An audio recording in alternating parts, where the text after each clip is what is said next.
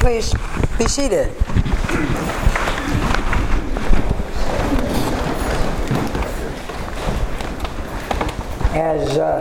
As they say in the parliamentary procedure, I'd like to rise to a point of personal privilege. I'm going to start my sermon this morning by telling you a little story.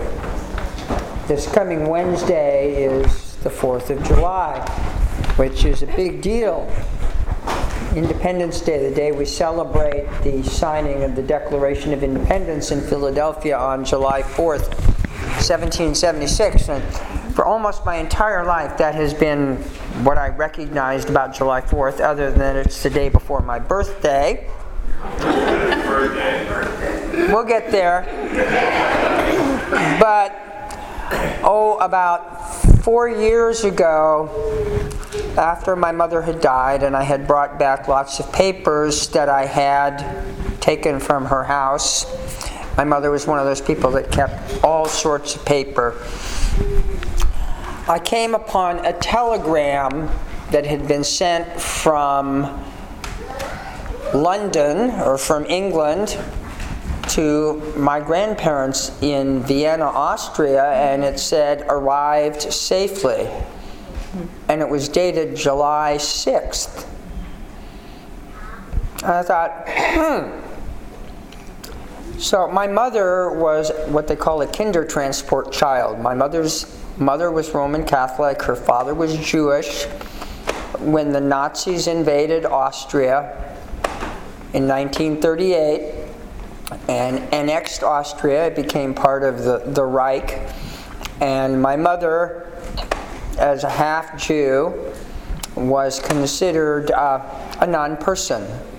You see, in 1935, Germans promulgated a law that anybody who was 1/16th Jewish or more was no longer a citizen of the German Reich, could not vote, had no rights or privileges guaranteed to them on the basis of citizenship. And when the Germans took over Austria in March of 1938, my mother was kicked out of school. My grandfather lost his job. They were forced to move to a different apartment because theirs was a little cushier than the Germans thought they should have. And my grandfather and grandmother were able to get my mother out on a train that left Austria to take the kids to England. And over the course of the several months before the start of the Second World War, about 10,000 young Jewish children under the age of 17 were able to be taken to England and then to be sheltered, most of them in England, throughout the war. And then at the end of the war to go back and see if they could find any remaining family. 2/3 of the kids who went came back to find that both of their parents or all of their family had been exterminated. My mother was very fortunate. Both of her parents survived. But I had it in my head that my mother had left in April because I had this photograph of her getting onto the train in Vienna at the train station, and on the back of it, it had 7.IV 4.39. Or, no, it had 4.7.39. And I had always looked at that and I thought, she left in April. April 7th she left.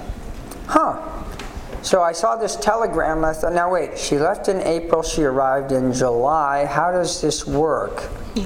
It surely didn't take her 2 months to get from Vienna to England. And then, as they say, the light bulb went on in my head, and I realized that in Europe they do it funny. They put the day before the month.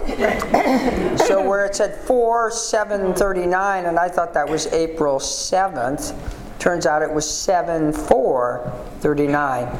July 4th, 1939, my mother left Austria So this Wednesday will be the 79th anniversary of her departure from her native land, although it no longer recognized her. And it's completely changed the way I think about the 4th of July. And I remember a story my grandmother told me about. My grandparents came over to the U.S. in 1947. And my grandmother tells about standing on the deck of the ship that brought them from Bremen in Germany to or Bremerhaven. Same thing, Vicki? Okay. She told me she stood on the deck, and as the Statue of Liberty came into sight, she broke down in tears because it meant that she was going to be reunited with my mother, whom she hadn't seen for 8 years.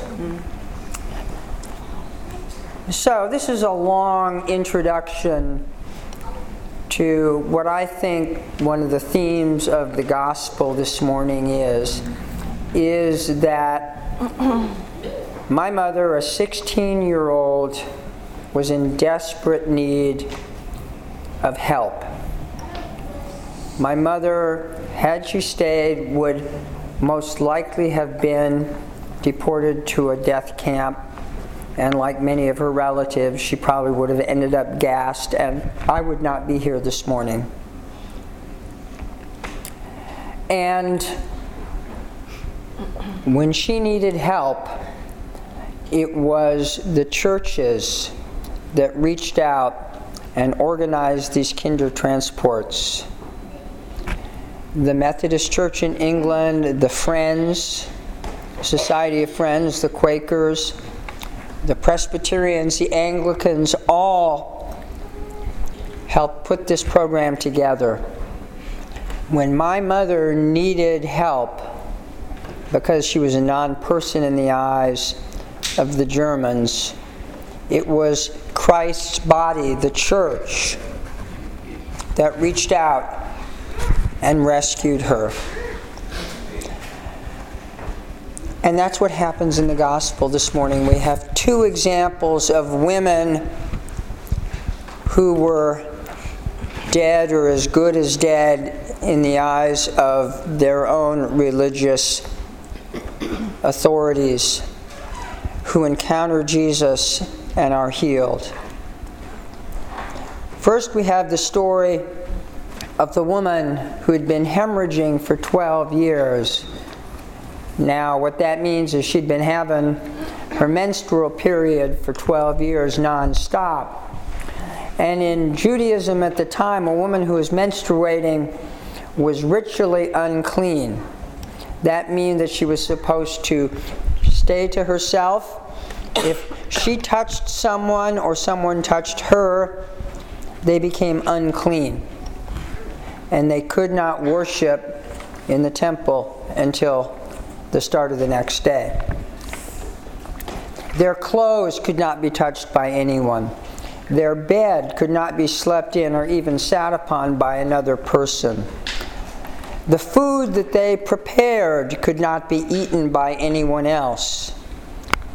The slightest interaction with her would have rendered the people unclean.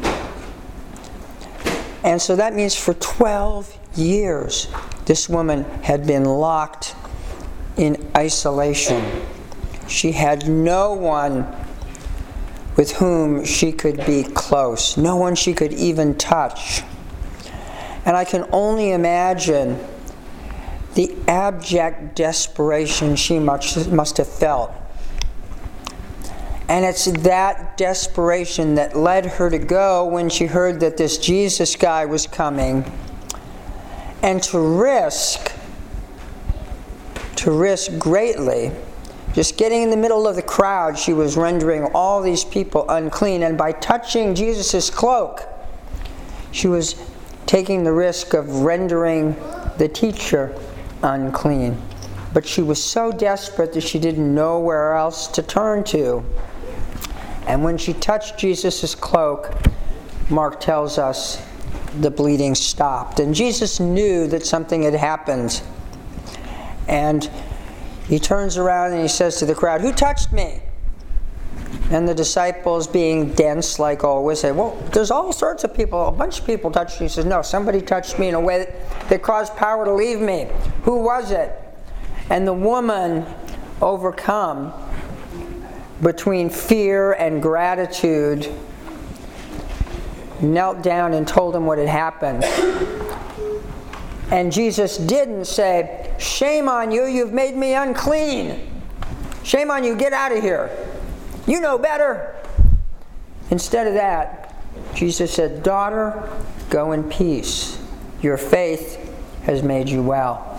See, Jesus took that woman that no one was supposed to welcome, and he included her back in the community.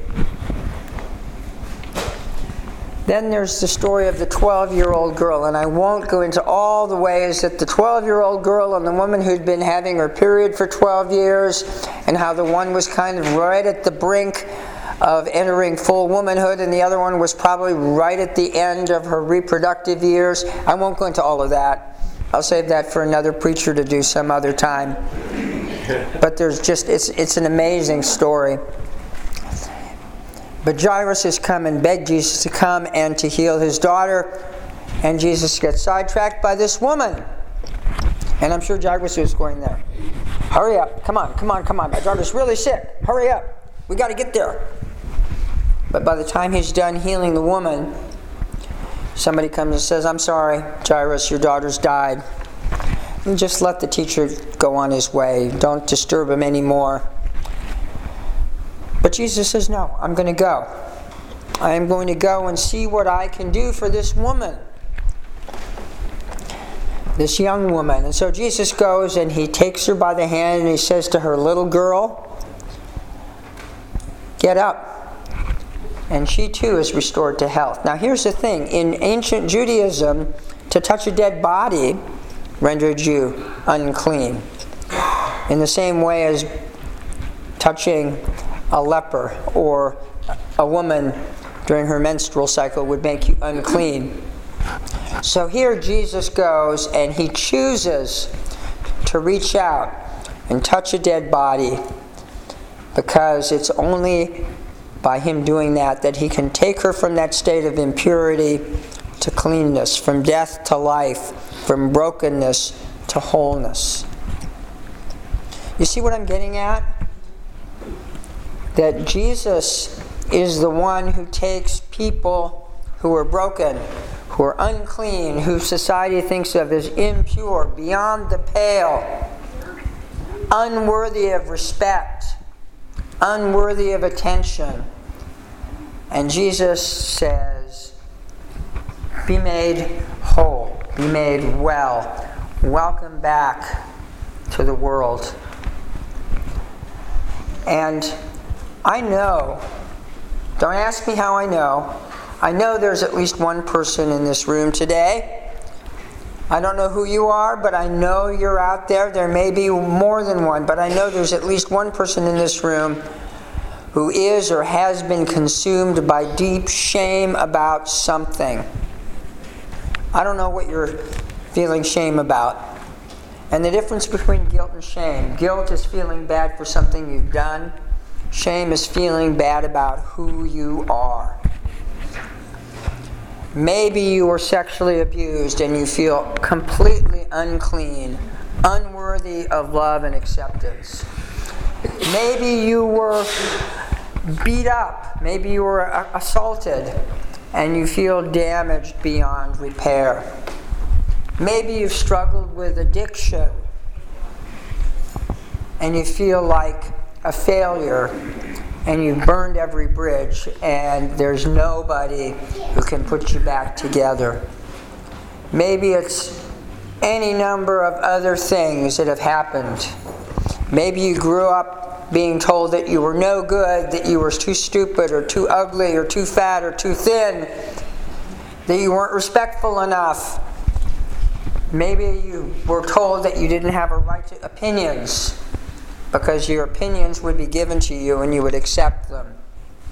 Whoever you are, if you're in here and you're feeling like I'm unworthy. I'm unclean. I'm impure. I'm defiled.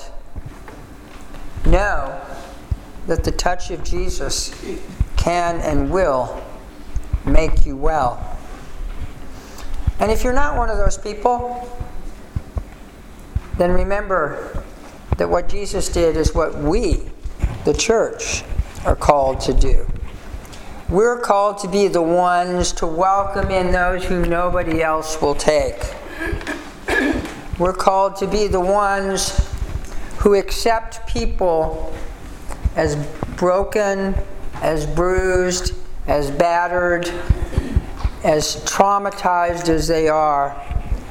And also the people whose only fault, quote unquote, is to be someone that society doesn't recognize as worthy of attention or respect or equal treatment.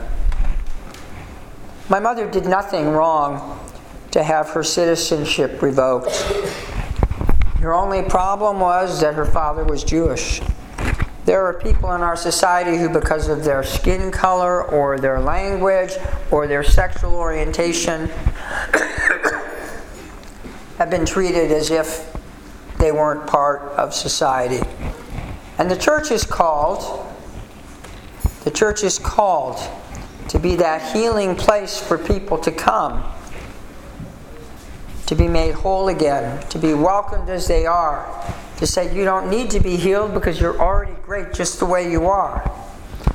And then we're called to go out into the world and do the same thing, because you notice that Jesus wasn't sitting in a church waiting for people to come to him asking for healing prayers.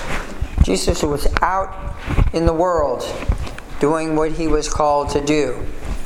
Preach the good news, heal the sick, set the captives free, give sight to the blind, restore hope to the hopeless. That's what this gospel is about. It's about being people of healing, recognizing and affirming the goodness of everyone, and welcoming all into this community of healing and healers. So, to bring it all the way back around to where I started, I stand before you not only as a child who wouldn't be here if someone from the church hadn't reached out and offered my mother a place to stay alive, but I also stand here among us as one of many called to be healers ourselves.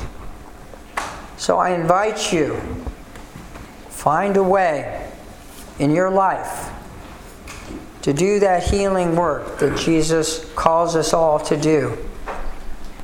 Look for those who are rejected and welcome them.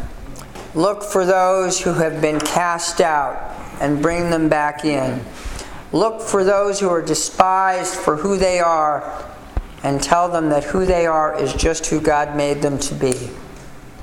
If we can do that, we'll fulfill what our collect this morning said.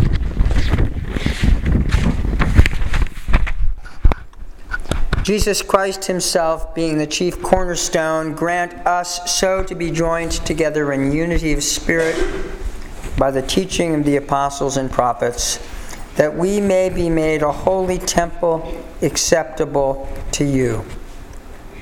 Through Jesus Christ our Lord.